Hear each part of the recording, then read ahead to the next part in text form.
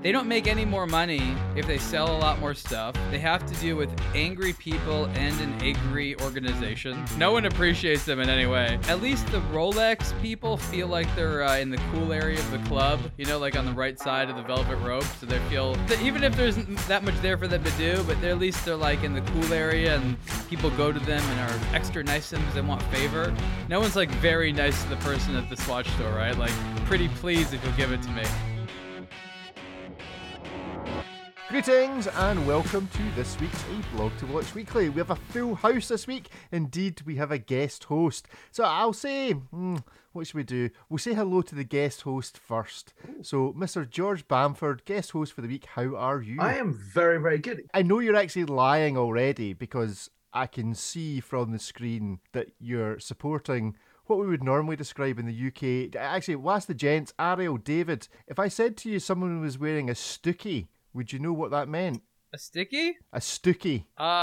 No. No, okay, that's like if you break your arm and you have a plaster cast. Now, George has not quite done that, but George, do tell us about your injury. I didn't even know what a stookie was. So and maybe it's a Scottish thing. It must be a Scottish thing. It's a kids' sports day. I fell over, forced to fall over by someone else, fractured and dislocated my shoulder and broke a tooth. You know, come off from a 50-meter run and I do this. You know, I cycled from Land's End to John O'Groats and nothing happened to me. And then on my kids' sports day, this happens. Anyway, we're not here to talk about my arm, but It's ironic. Yes, you're like one of these professional footballers that falls over in the shower and ends his career. Well, yeah, almost that way. Yeah. But this is a true honor to be here. Thank you so much, Ariel, for inviting me on. This is cool. Well, we've done so much podcasting, and you're so excited by podcasting. People may have heard one of the recent shows that George and I did. He has a studio, a podcasting studio at his place. It's probably one of the coolest rooms in a place of cool rooms. So we're just helping you and do what you seem to love. Well, thank you so much. Yeah, it's always good to give the wee guys a bit of a hand up from time to time, isn't it, Ariel? Didn't you tell me that I wasn't allowed to swear on this program? Yes, I did. And it'd be good if you stuck to that. You can understand what I was going to say back to you right then. Well, you need like an alternate one, like banana. Yeah. So every time you want to swear, just say banana, or I don't know, pick a brand of watch you really don't like and use that. Oh no, I can't do that. Anyway, David, how are you? Good. I'm just thinking about which brand I would pick. You got me thinking. Okay, well, and have you decided? I will by the end of the show. I think that would be good. Why don't we all do that at the end of the show? I can't wait. That's like kind of the end of the show vibe.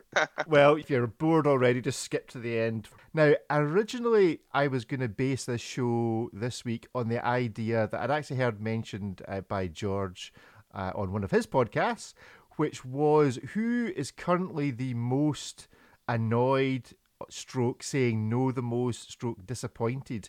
Is it Rolex dealers saying no to all of these customers, or is it Swatch dealers saying no to all these people looking for Moonswatch? But I am now going to add to that list, and I still have some doubt that this school sports day injury is a bit of a shaggy dog story, and in fact it wasn't done being part of the crowd control at G-Shock at G-Shock London yesterday when George created his own trash of Carnaby Street. It was like the swinging 60s in Carnaby Street yesterday for George.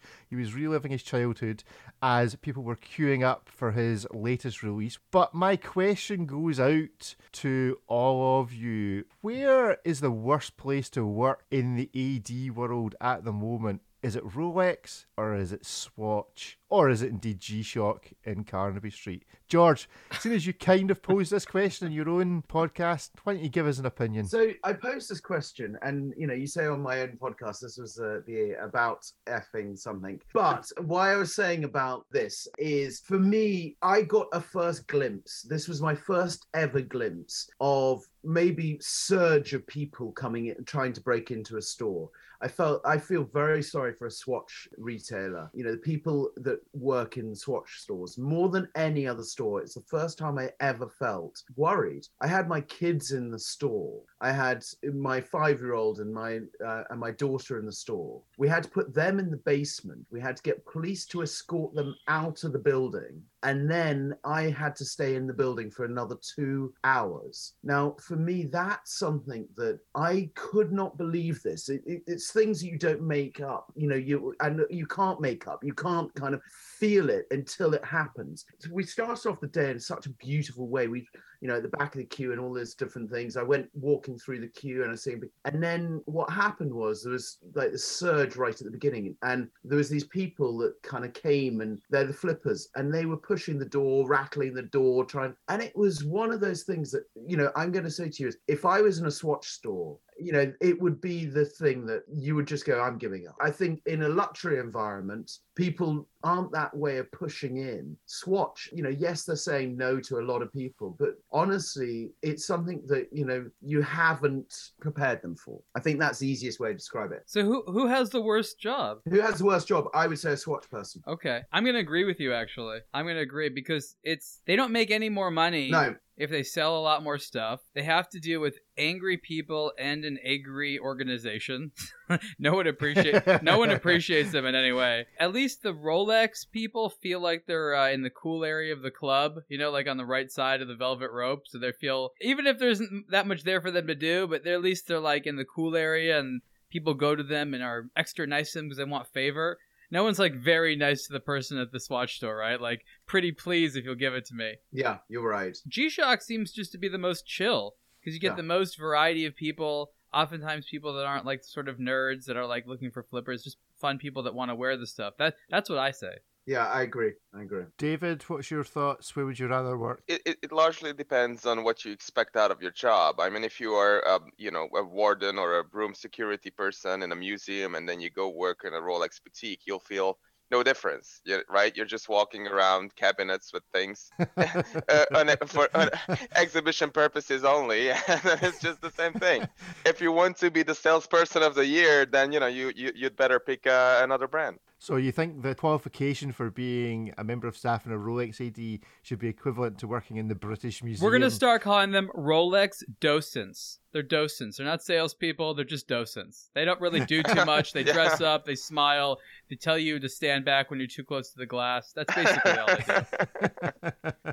Well as all of that grief that's been going on, and Moonswatch seems to be never ending in the stories that are coming out and the continuing hassle of people. I mean, again, walking past and seeing pictures from still any Swatch store, and all it is folk going in asking about Moonswatch. A lot of people have reviewed this story on the basis of, is it a good thing or a bad thing? Is it genius marketing, or is it just, this is nonsense?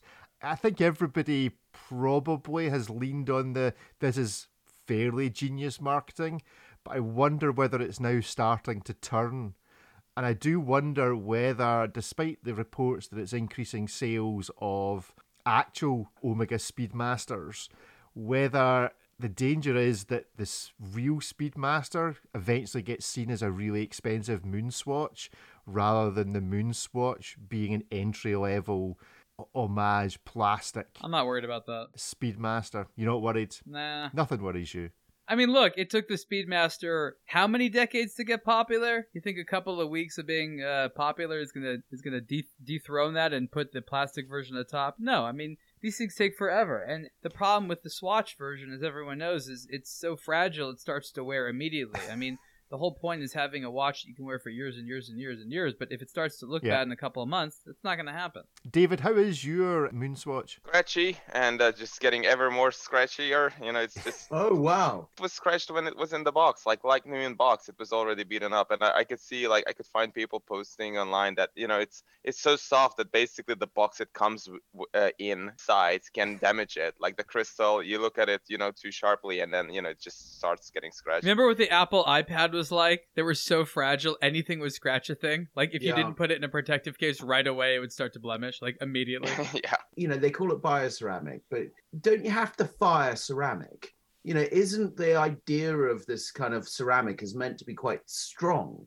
It's more bio than ceramic. That's the problem. It's compost. No, but you look at IWC, you look at what they do on their ceramic watches, and they fire them, they do all the things. I keep on looking at all their videos, and I'm kind of like going, this is kind of amazing. I almost feel like, and why I'm bringing up IWC is I feel like Kurt Klaus, if he looked at this bioceramic swatch, what would he think? Would he be, because I would love his videos of when he goes into the Apple store and kind of looks at a digital watch and says, oh, I could do this. Could you imagine what he would say about the Omega swatch? Let's talk about the bioceramic thing. It's a combination of castor oil plastic, which is where the bio part comes from because it's a plant-based plastic. And the ceramic part is there are, bits and pieces of the zirconium oxide in there. It is baked. That's how it's formed, and then it's cut and molded. Something which is sort of more pure ceramic is going to be, all zirconium oxide or zirconium dioxide. And that's a very hard material, George, so that's not going to scratch. But as David said, plastic, as we know, is, not as scratch resistant. So a lot of the ceramic part has to do with the color, a little bit more durability than sheer plastic. But I don't think that it's correct to say that bioceramic is particularly durable, not as much as metal. It's just when, I kept on geeking out on these IWC videos of their ceramic being made and all those different things. And I thought, and then when you Google about ceramic, it's always about being fired properly at high temperatures and things like that. That's why I was kind of like, okay, and it's that idea of this durability. Yeah, it's marketing, but IWC ironically has some of the least durable ceramics. The finishes they do blemish. I geek out on the videos. I'm just like, I keep on the videos are cool. The science gets a little bit less exciting. I step back from this precipice. Other news is Chronext, and this touches, I suppose, on what we've just talked about the popularities of sun brands, but also on last week's show and a couple of weeks ago show. In fact, probably most of the shows we've done in the last 4 weeks about what's happening in the secondary market. And Chronext, as reported by friend of the show Rob Corder from WatchPro, have laid off quite a number of their staff, citing the complete downturn in the market for effectively selling watches above retail. Is our sympathy growing any further now that there are actual casualties in this particular story? No, but I'll let someone else talk first. Do you know when you sent me the show notes and you said, hey, look, this is what we're going to talk about? There's one, I hate when someone's leaving the industry or moving on from different businesses. And that for me is one of the sad things. I don't like flippers to a degree. Chronext leaving or moving or downturning on the market. I don't know if everything is true, and that's my only question is there is still a demand out there. There's still the demand out there. Maybe they're not making 20x. They're having to reduce down their X, but I don't know. That's my kind of 10 cents on it because I don't know enough. I always find that I buy a watch and thinking, great, I'm going to make an absolute fortune on this. And then I come to sell it in the market and I never make a fortune. So it's kind of one of those things that I always get screwed some way. So I'm kind of the worst person to say about selling a watch. I mean, like where I would say, if anyone's made good money on trainers, watches, or any of those things, I'm like going, hats off to you. I look at buying a watch because I love the watch. And I think that's the easiest way of doing it. But on these websites, I do search on quite a few different websites, and Ariel, you and I have a bit of a kind of geek off on eBay at the moment. And it's one of those things where we just spend time kind of geeking about kind of where to buy something that's cool. And I always love the odd and the cool, weird discoveries. I think that's probably my way of kind of moving on from the Chronext, because I'm kind of I'm sad that people are leaving, or sad that people are getting fired or losing their jobs, because that for me is always a sad state when things are moving in that way. George, you're right. It is sad, but I think that people need a little bit more context as to exactly what happened and what Chronext is.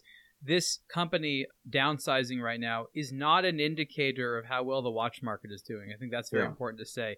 This isn't like, oh, watches aren't selling, we gotta shut down shop. No, this is a company that was involved in buying used watches and then reselling them. And it was built up with investor money. So they went out and they told a bunch of people, give us all these millions of dollars so we can hire all these people. And what they're going to do all day is buy watches and sell them back. What they recognize is that, people don't actually want that. In fact, people want the good price on watches, not the worst price on watches. And so the problem is that this is a business model which they convinced a lot of people was a good idea, when ultimately all it did was prey upon people that like watches. Because what it does is it asks people to spend a lot more money on the exact same product. It doesn't add value. It's simply parasitic. And likewise, the community has rejected it, saying we don't want to support this. This company doesn't have a reason to exist.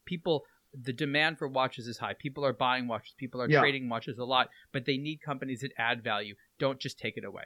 But the thing is, they're pushing out. They were very much saying, hey, the market's not there. And you're totally right. Their marketing on themselves is not the best way. They're saying, it's not the market is going against us. Well, it's not. People want to buy a watch. They want to buy a watch. The market they're talking about was a market where the stock market itself and other equities markets were not exciting, and people were buying alternative assets, unregulated things, from cars to art to wine to watches. And in that sort of like weird bubble, people were buying watches not because it's a watch, because they think it's an investment that can go up. That's silly and unsustainable. And companies like Chronext and others try to perpetuate this myth that enjoying watches is like horse racing, which it's not. I mean, is the likes of, to go back to our previous conversation, the likes of Moonswatch, the likes of your G-Shock, George, it's not pocket money, but in comparison to Rolex and IWC, is a pocket money purchase, is part of what is driving the demand at that level, just the desire for people to want to buy something new that is a watch, but not spend a lot of money, but still possibly have the ability to make their money back or flip it. Effectively, is the flipping going down the tree to match those kind of people that would flip trainers, which are £300, £400, £500 to buy into, because these watches are £300, £400, £500 to buy into? I think there's two sides to it. One of them is, I think there is a lot of theft happening on people's wrists of serious watches. Ariel, you've reported about this a lot. We've all reported about it. We've got friends that have had their watches stolen. We've throughout Europe, David, there has been quite a few different places that serious watches and serious watch collectors have had some serious watches being taken. That's one side of it. And there is the cool factor. And what I mean cool factor is the nostalgic factor. Old school G-Shock. There's a reason why I chose an old school G-Shock, because it reminded me of my childhood. It reminded me when I was 18, I had a yellow one of these G-Shocks. And I loved it. I kept on pressing that G. And that's why I did this. I was like, I want this on my wrist because I did that. But then there is also, you were talking about the flippers. I think Omega Swatch has opened up a floodgate, and it really has opened up a floodgate that really isn't as nice as I thought it was going to be. And I was talking to Adrian Barker from Barker Jack, and we were chatting about it, and he used to work at Apple. And he said right at the beginning of when he worked at Apple, when they had launches, you would have proper geeks that loved technology. And then he said, it flipped, and he said when we had launched a new product, we used to love it. We used to go, this is amazing. And he said it changed, that these flippers came in, and he said we used to hate launch days. If you were working for Apple, you would hate launch day, because he said there would be people that would just push and push and push. And he said, and they'd want 10, and they'd be like, use intimidation and all these things. And for me, that's something that Omega Swatch has done, is it's alerted people to flipping these lower price watches and seeing big margins. They've kind of almost weaponized these launches in such an odd way. When we launched the last G-Shock, I went to store. There was 100 people around the block, and they were people that loved the watch. There was now 350 people at the launch this week, and the back lot of people were people that loved the watch. And right at the big front, no one knew who I was. Well, firstly, sometimes I don't know who I am. But the other thing is, there was no one, at the back, everyone wanted a selfie. They want, I had some stickers. I gave out stickers to people. I was like, and then at the front, there was this mass amount of people that were pushing all of these guys that had waited overnight and moved them back. So, people that were position 3, 4, 5 were moved back. Now, for me, that is regrettable. It is sad. It's depressing. But also, what I would say to you is, I should have learned, and that's something that, for me as a person on this, and I'm sorry to get on to this. I'm kind of doing an apology, but I'm also kind of coming back to you on this idea of Chronex and the whole thing of flipping, because I think to myself is, this was something that was a sad state of affairs, that something like the Omega Swatch has now changed from this wonderful, beautiful community to something that's now, a flipping community. And I think that's something that, yes, you can make money out of watches, but really, I mean, Ariel, you and I constantly say this when we're going on a discovery of the weird and wonderful watch. You kind of want to find these kind of things that are little nuggets, and if it goes up, you go yes, but if it's on your wrist and you smile about it, then that's awesome. But I just hated what happened at the event, because the people that loved to buy the watch and wear it, I mean, in the queue there was people that had the old G-Shock on their wrist, and it was just like, anyway, it was sad. It was one of those sad things. And it's sad that I thought it was going to be a family affair day with my kids helping out. At the beginning they were bringing up the boxes of the watches and bringing them upstairs and all these different things, to my daughter and my son being scared down in the basement. Now that for me was kind of one of the things where I went, something's changed. Yeah. No, it's horrific and horrible, and it's a horrible, without wishing to get too deep, it's a horrible reflection of some things going on in society. And it's odd, but why I'm saying to you is, these the flippers, like let's say Chronex and all these things, I think sometimes, David, you talked about Chrono 24. I love going on eBay Chrono 24 to look up pricing. I look up watches, I do a discovery on them, because I think that is one great thing about the internet, is it's across everything. So you look at pricing, you look at what's happening, and you go, yeah, actually this for me is kind of almost a gauge. Oh, absolutely. Let's actually review some watches. So yeah, the MB&F Med 1 is the first MB&F. Oh, wait a minute. Whoa. It's not an MB&F. That's what I was going to get to. Let's just get this straight. I'm not having this just because you wrote the article. It does not say MB&F anywhere on it. That's very true. It does say mad, but no one's mad that it doesn't say MB&F on it. So that's the funny thing. It does say Maximilian Büsser on it. Which is what MB stands for in the name. It's the first watch by Max Büsser that has, or actually had, a 4-figure price tag attached to it before it skyrocketed and it became like, $14, $15, $20,000 watch. As far as resale was concerned, they made some of, a few of these, maybe like I don't want to guess how many they've made, but I know that they actually had to do this lottery, the people had to enter if they wanted a chance to be able to buy the watch at full retail. So the funny thing is, we've actually come to a point where if you win a lottery, you win the privilege to be able to buy something at full price. Can you imagine, like a 90s TV show where people would enter and if they would get lucky, they would be allowed to make a purchase? I think that's kind of twisted, but at the same time, it was I found it to be a balanced and a fair way of trying to address the situation that aroused from this launch and all this interest. So they handled it well. I thought, yes, the prices went through the roof, but it's a great little watch. And in the article, I discuss whether it's a good watch for $2,900 and if it's a good watch for $15,000. Ooh.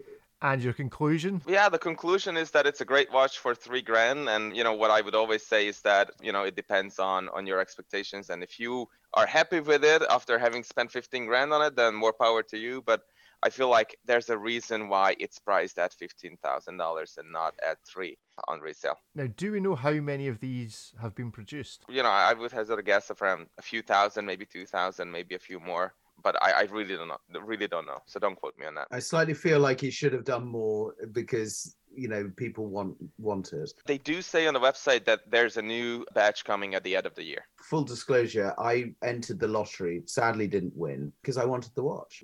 I do think this is that Swatch Omega vibe because it's something that, high-end luxury watch brand to do something at this price point is freaking cool. I mean, you've said it in the article in this way is about hype and not hype. I just think for myself, this is a freaking cool watch. Thanks, guys, for your thoughts on it. I mean, Max did such a great job creating a talking piece and a story around it, and it's undoubtedly been a success, and it is fun. It's simple, though. It's a very simple concept. He's still making, a good amount of money, even though the low production. And he's had this idea for many years. He didn't launch it right away. He was trying to figure out the right way. So for me, the interesting thing is to see Max watching, basically ever since 7 Friday came around, I think he'd been thinking about doing this. And he hasn't figured out how to do it in a way that has some of the same hype and the fun and the demand of maybe an MB&F. And he'd been looking and looking and looking. And he just waited, for a long time. And until he found this notion where you could sell it online and really limit it and gamify even getting the chance to have one. It's not about the price, it's access. And this is all a planned out study and creating the right amount of insecurity and the right amount of fear of missing out and the right amount of glitz and glam. Like, this is a very studied approach to all this. And academically, it's fascinating. From the side, I'm amused getting a view of seeing people like entering the lottery and then being upset when they don't win. I mean, you're not supposed to be upset when you don't win the lottery because the chances of you winning are so tiny. Oh yeah. You know what I mean? So it's just funny how people play right into the psychology that Max is banking on. But do you think that now that he's got 25,000 names from the lottery, that all that will happen is he'll keep working through the 25,000 names? If he's done 2,000, that's $6 million worth just now. There's no reason why he can't just keep going. Well, he's going to have to, because these have to be built in batches, and if you build them too fast, then people don't necessarily want them. You'll flood the market. So I think what you're saying makes a lot of sense, and yes, this is some of the ways that people sell. I think what's important is that this is seen as a success story, but this is a highly engineered launch strategy and plan. It's not something that most companies can sort of, put on repeat and replicate. So success stories today still require a lot of novelty, a lot of chance, a lot of shock value. The second or third time you try to do it, it doesn't necessarily work. So I wouldn't say that these are business models. They're demonstrating what can be done with a market that, hasn't been flooded yet, but once everybody has a FOMO watch, nobody cares anymore. So yeah, go and check out the article. And also, I should note, David, I don't know if you've read the comment section of this article. I've checked it after publishing, but not like the last number of days. Yeah, so you get a bit of a kicking in it for using the phrase "pull the trigger." Yeah, I saw that. So you're officially banned from using kind of standard watch things. So pull the trigger and disrupting the industry and all of these things are banned. Yeah. So if you would like to go and roast David in his own article, then you can go to the comments. Thank you for the invite, Rick. Thank you. Good stuff. Sorry, David, but I'm really gonna have to roast you a little bit. Razzmatazz. Yeah.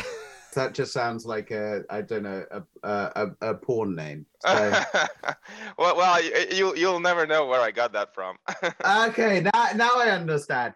Isn't that one of the MB&F watches though, of the HM4s? Wasn't there Razzmatazz? The Razzmatazz. There actually was a watch name like that. Huh? Yeah, that's actually. Okay, thank Ariel. Ariel, Thank you, always Ariel. come back with a little sweat. That such punch. I'm like, thanks for that. George had a whole sketch there planned, a whole line of joking, I'm going to get a laugh at the end of this, and Ariel ruined it with some Ariel facts. Just saved my rear end. It's all right. Ariel's bringing out his legal terminology, and I'm now just kind of back in my box. Thanks, Ariel. Love you too, man. Thanks for saving my Razzmatazz. It had tiny little pinup art on the side of the watch. You remember. Yeah. I'm digging my own kind of coffin here. It's like I'm done. Okay. Good stuff. I'll go check out the article on ablogtowatch.com. Isn't it amazing that Maurice Lacroix and the Shinola came out within... They're actually articles right next to each other. It wasn't planned, but they have the same color schemes that are so uncommon. That kind of like orange and baby blue. Like, what are the odds? What are the odds? You say that, but then you look at Gulf Racing colors, and it's the Gulf Racing colors. I'm not saying it's That's completely original. I just think it's hilarious that two of these were published right next to one another, like completely randomly. I feel very sorry for him because I think this watch, if it hadn't come out at the time of the Moon Swatch, I think everyone would be like, wow, this is, it's a real kind of bold move by Maurice Lacroix. It's a cool move. It's boom, boom, boom. I think that people would have come out in a different way about it. I feel a little bit sad for Maurice Lacroix on this because, it's almost like when you go to Watches and Wonders, and there is like the big boys get all the attention and kind of like some of the smaller brands that do some cool things just disappear in the noise. So yeah, Maurice Lacroix, it did come out the original Tide the same week. I think it maybe came out on the Monday and the Moon Swatch hit the Wednesday possibly. My question about this, I mean, we've reviewed the Tide, we've spoken about it on the show before. It's a great concept. It's a good looking watch. It's a classic style case from Maurice Lacroix. What's interesting about this is, this is based on their icon, but unlike Moon Swatch, that is based on the Moon Watch, which has some very classic stuff, they've been able with this limited release with Benzilla to actually take it in a different direction. Whereas one of the challenging things for Moon Swatch is it's all very successful now, but what do they do next? So Maurice Lacroix next, I said, well, here we go, we're handing this over to an artist. Can we expect Swatch to suddenly be saying to Banksy, there you go, Banksy boy, give us a Banksy image in one of these? Or is this just showing that actually Maurice Lacroix have a plan for this going forward, whereas maybe Moon Swatch was a bit of a shot in the dark? It certainly seems to have been, from what I've been hearing about how the press were effectively consulted about what to do with this. Does Maurice Lacroix reflect something that may last the pace with this Tide? This stuff is going to keep coming. We're going to see more and more art on watches of all types. People like George Bamford and many others have helped popularize pop culture as a literal art. Ever since things like this started, I've been talking about them, saying that there's a really good connection between pop culture relevancy and timekeeping. So we're going to be seeing at least 10 years of experimentation between what the watches look like, who the artists are. Many will be failures, but from an evolutionary standpoint, it's going to be nothing but fascinating stuff. And 2 decades from now, we'll be able to have another conversation looking at some of the weird leftover things and find one of these for $50 on eBay and be like, oh, remember this crazy thing? And so I'm happy this stuff comes out because it gives our industry some fodder for the future, because there was like a 10-year period of time where most of the brands in our space were doing nothing interesting, and they were like depriving themselves of a future in the future. You obviously get very expensive watches where artists have been involved. Is this really the future, that here's a kind of entry level, few $100s, there's a famous artist involved for those who are interested in his particular work? So actually it does make it collectible. It does make it possible for the average person to collect them all in a Pokemon type style. Whereas if this was a enameled dial version of what this guy has done on some Patek, then 3 people in the world could afford it. Whereas getting involved with this with Maurice Lacroix actually does make it proper pop culture. I'm gonna say, and Ariel, you said it perfectly right, this is the ascendance of this artist and watch collaboration. You look at, you've just said about an expensive watch. You think of Hublot with the Murakami. It is the most craziest watch, but actually it's an artist watch. And I think when you come to something like this, we have to have on every side of the spectrum the different price points. And I think it is, Ariel, I until you said it, I didn't realize that this ascendance is happening and more watch brands are doing stuff. You think of even the Zenith, that one that went for auction, it went for a fortune, but it was something that was high-end watchmaking with an artist. So I do see this real ascendance happening more and more.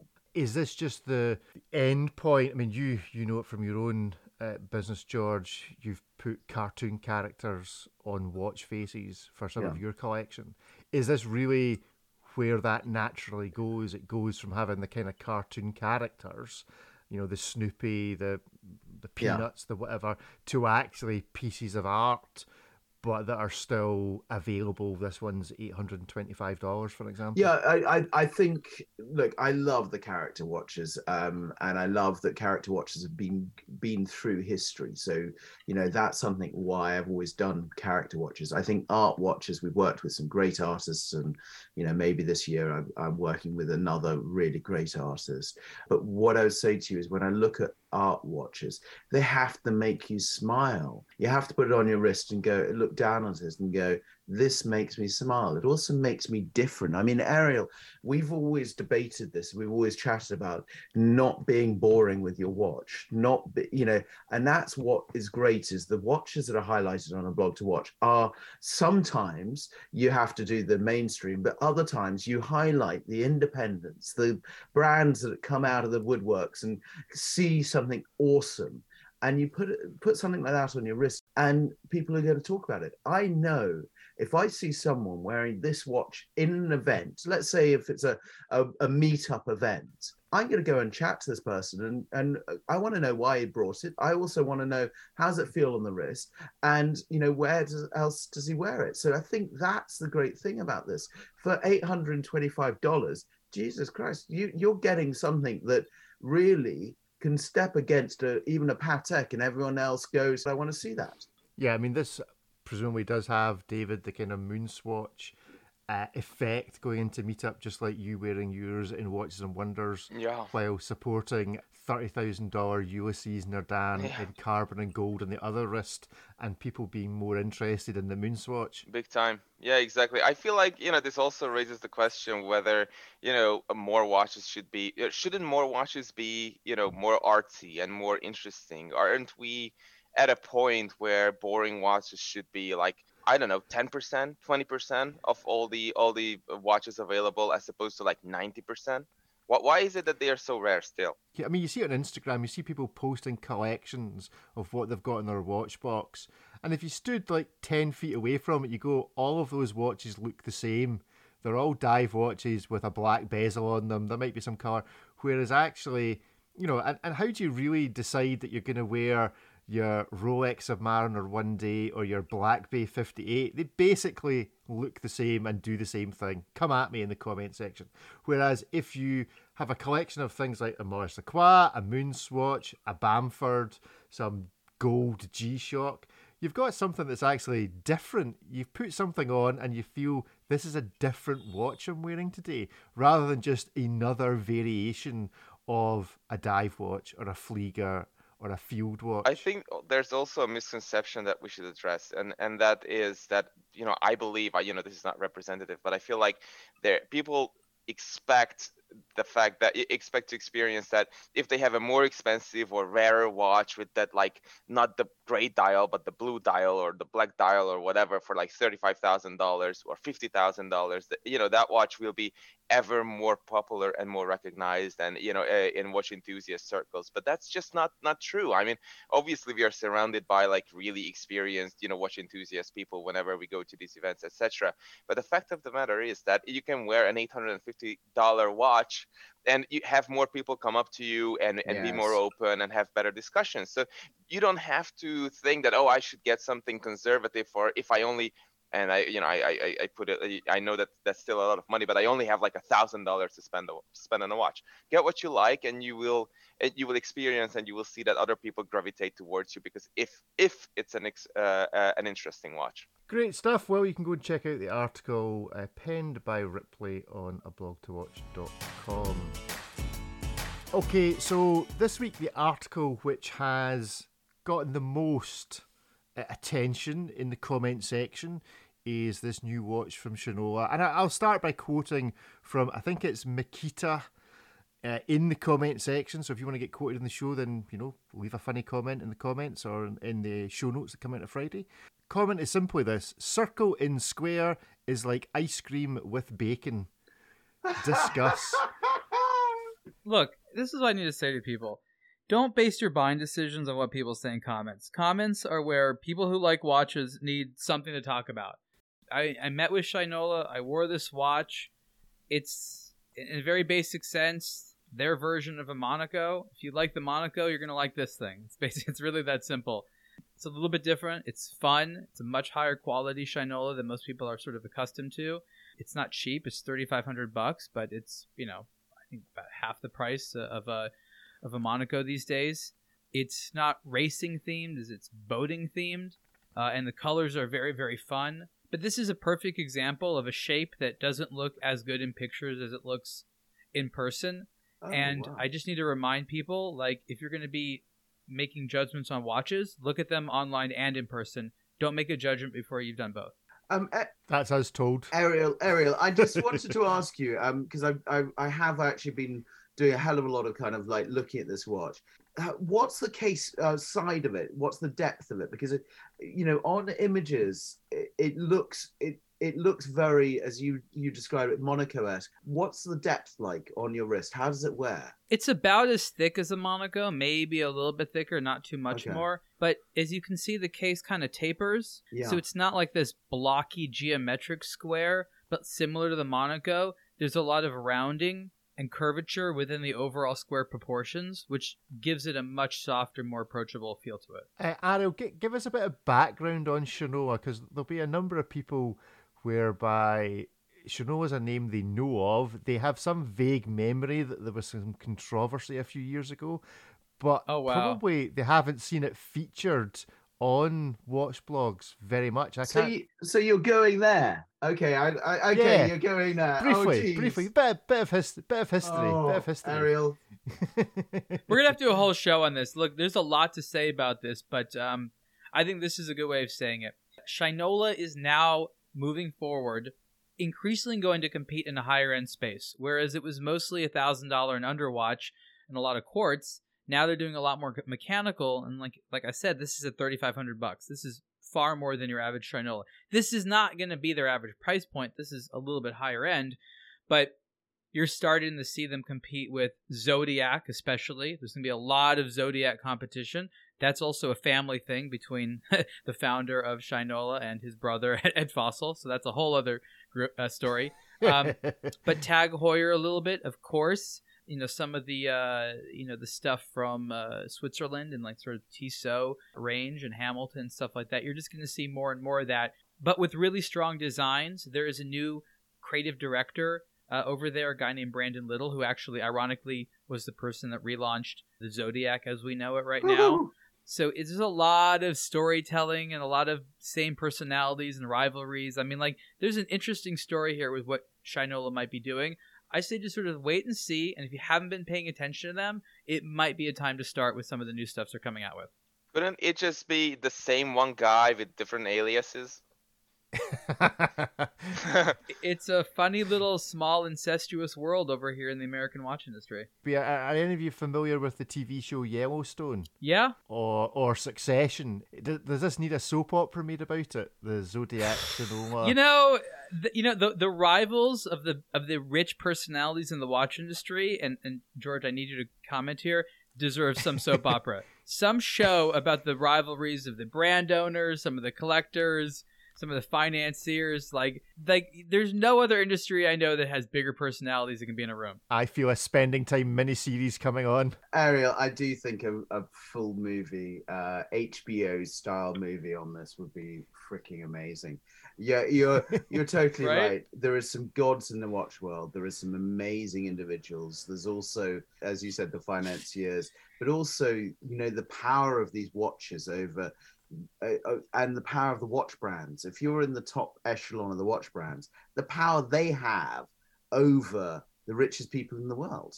These people will fawn on champagnes coming from the rooftops and things like that for, can I get a such and such watch? And think of Richard Mille right now. Yeah, exactly. Well, that's what I was kind of thinking about is, I'm sure he's invited to every party on under the sun, because someone wants to get one of the watches. But you're right. I think the movie is one of those things that I can't wait. I think let's Ariel's do going to it. write a We need the writer. We need the writer. No, Ariel, you can write it. That's very nice of you. I think between the four of us, we could rustle up some storylines. We're basically HBO quality. Well, yeah, exactly. Or should we turn to Netflix? Oh no, they haven't got the budget at the moment. But should we talk to someone else? It's HBO or bust. Come on. Yeah.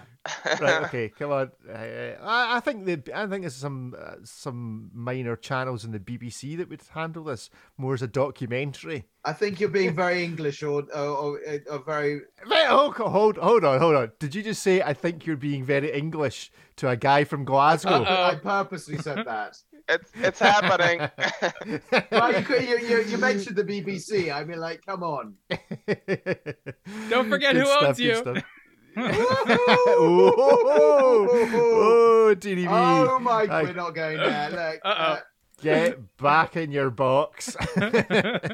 Right, okay. You can go and check out the Shinoa and leave some more comments on what you think about it on the original article. Or, as I say, when you see the show notes for this show come out, leave some thoughts there and we will pick them up for next week's show. Okay, now we only have time to review one more watch, and it's a choice between the Tissot 35mm that's come out, the Dave review, and some watch with Bamford and G-Shock written on it. Which one do you think we should do, guys? I think the Tissot. Yeah, I think I agree.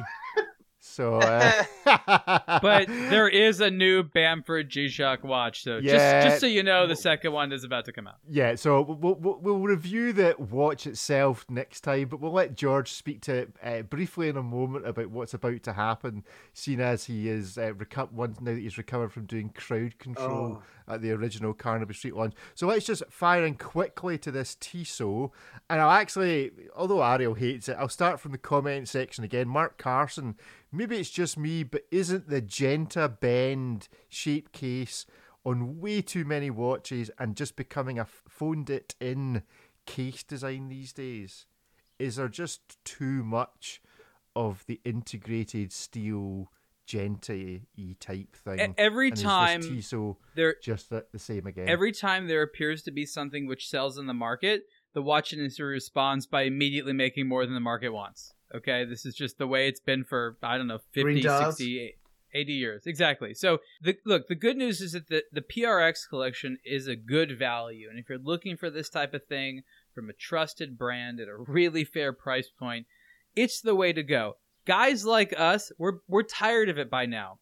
But the demographic that Tissot's trying to reach is just getting really excited by it, right? We were never meant to be the buyers for this type of watch, but it's important for us to say to all the other people out there, you don't need to get a modified Casio that looks like a Royal Oak. Get something a little bit more sensible like one of these, and you'll be happy. You'll have the look in your collection. And if you really like it in the future, maybe you can get, like a Royal Oak or something more expensive like that. So it's a very fair and honest way of enjoying the look for the everyday watch lover, and I think it needs to be celebrated for that. Now, David, you wrote this article, and one of the reasons I think you probably went into 35mm was the number of folk that viewed the larger watch but thought that it maybe didn't sit very well in terms of wrist size.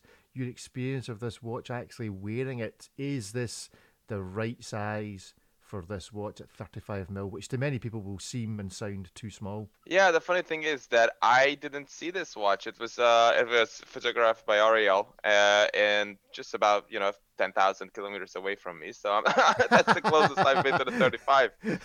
But, logic dictates that people wanted a smaller one, and now they got it. And it is true that the larger one, which I handled, the 40mm, is a little bit tall or long, however you want to put it, and extends beyond the edge of your wrist, and it just looks kind of odd. So the 35 actually wears more like a 37, 38, something like that. It doesn't look as petite or wear as petite as the 35 would suggest. Yeah, I'm just seeing the wrist hair on the pictures now and recognizing that as Ariel's and not yours. So yeah, Ariel, if you were to buy one, would it be the 35mm rather than the 40? I think I would still go with the 40. The 35 is actually a very decent size for a suit or something like that. If you're sort of a more petite guy, where long sleeves a lot. The 35 ain't bad, especially in gold. It is cool. But the 40 for me just has more of the wrist presence that I'm looking for. So I'm almost always going to choose the larger version if that's an option. George, your thoughts on just the way that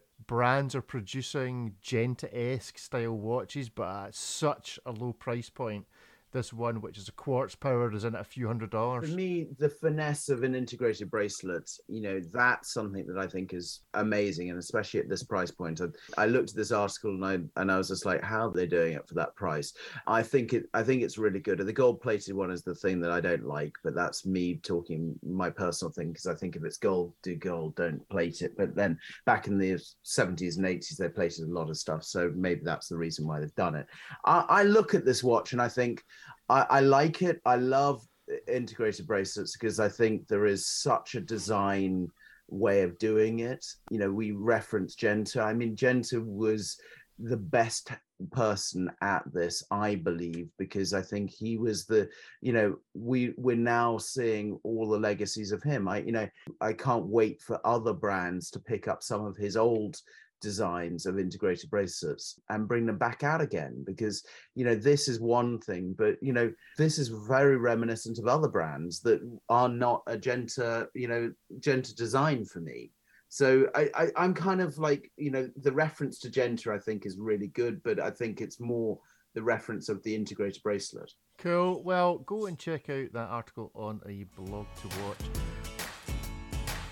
Okay, we're finally there. George, you managed to crash Carnaby Street yesterday, and as we're recording this, it's currently 8:37, and your new watch with Bamford and G-Shock is going to go... Is it going live on the internet at 10 o'clock this morning? 10 o'clock this morning. So we can expect Down Detector to be doing its thing across the internet. Oh. Have you bought some more bandwidth? What's the worst case scenario? And then apologise for that. And at least that means that when this goes out on Thursday or Friday, you'll have apologised in advance. I've got to apologise firstly for everyone that turned up to the event. It was a hot day, and everyone that turned up to the event that really love watches and love what we do, and they missed out on getting the watch. I hope that quite a few of you got the watch from online. As soon as I finish this podcast, I am going to be packaging up people's watches. I'll put a few little presents in some of those, some stickers and some other things, because I really want to say thank you so much for supporting us. If you've missed it online, it is going worldwide at Kith and Dover Street, and online G-Shock worldwide, I think, coming 1st of August, because we've had to re-strategize, and we've had to kind of put in some more retail experiences and more online experiences, because I didn't want people to miss out. This is a limited run. Do not ask me how many are produced, because I'm still trying to pull it out of Casio, but they won't tell me. But and they won't. This is the really, I mean, I'm trying to figure out, but, and also it's hilarious. It's nuts. It is nuts. Here you go, Casio. Let me help you make all of this money and then not tell me how many you're actually making. I know. And people will comment of like, why, what, you should know. And the thing is, there's a way that I make some money out of it. Not huge, but I make some money out of it, but it's not on retail. So that's the thing. So they don't need to tell me. Now, why I'm saying this is I know it's a limited run, because that's how they'll rock on this. It's not like the Omega Swatch where it's open end. This is going to be stopping when it's sold out. I'm sad that people are already flipping them, because you always want the watch to go in the hands of people that love the watch. And that's always what I want. I want more people posting it on social media saying, I've got the watch, and doing some crazy things with it, because that's what I want. I want people to wear it and love it, because I wear it and I love it. So that's kind of where I'm on this. We've gone online. When this is live now, we have gone online. If it is sold out, and I say if because you never know, and I'm touching wood while saying it, if it's sold out, I'm sorry to everyone that this has sold out. And and thank you so much for supporting us. And Thursday, it is on Dover Street Market, and then on the 1st of August, it goes worldwide. Thank you, George. Thank you. If you queue up for one and don't get it, you can always go down to George's and break his other arm. Yeah, no, please don't.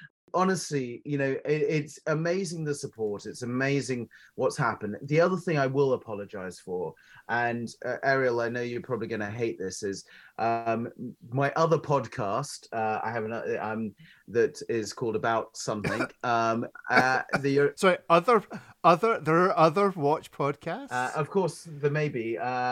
There are other watch podcasts out there. I'm sorry to say this shouldn't be allowed. There's Scottish Watchers, or do I say anything? Anyway, look, on About Effing Time, we did the Omega watch, and we talked about it. Yeah. And I should have learned, and I didn't learn. And the thing is, if I'd done it again, that launch, I would have gone down that queue with a credit card machine and given the person an individual token and said, thank you so much. And then the door should have been open. I should have pre-signed all the boxes and thank you for your token. Here's the watch and it should have been very much, instead of the bullies that came in and kicked all the people down. Now, that's my learning from all this is I'm an idiot and I'm falling on my sword and saying, I'm sorry. There was a massive plan in place.